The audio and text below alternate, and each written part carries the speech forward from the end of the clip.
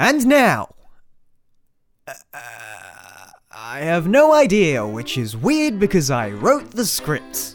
Since E3 lands right in the mid-year break, we have the privilege of getting not one, but two cheap segments out of it. The year is 2029. The Illuminati is scheming some evil bullshit and only you playing as Adam, gravelly voiced. Alright, yeah, I mean, I think the date on spoilers on Arkham City is lifted at this point. Okay, seeing as how we're out in We're the... broadcasting yeah. everyone. Okay, the Joker dies at the end of Arkham City. Okay, there we go. Right, that's done. PC players of Pokemon Go have been getting hit...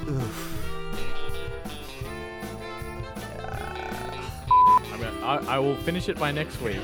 So instead, Yes, but you said that last week. Alright. But this time, This time you I really promise. mean it.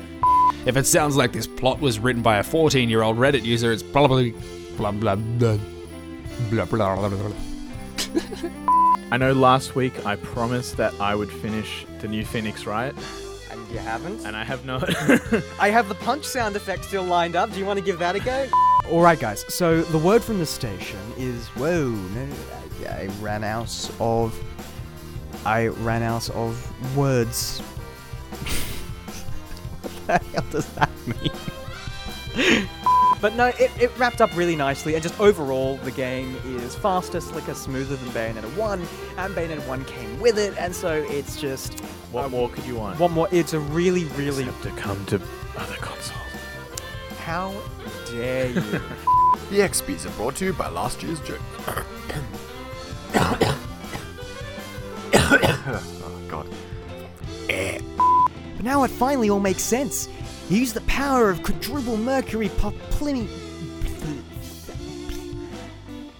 I know that one's meant to be bad, but that was bad. Yikes. So I have now used an HTC Vive. So, come on, I'm ready. Pick my brains. Pick my brains about the Vive.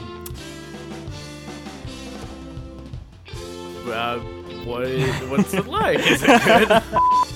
I usually don't...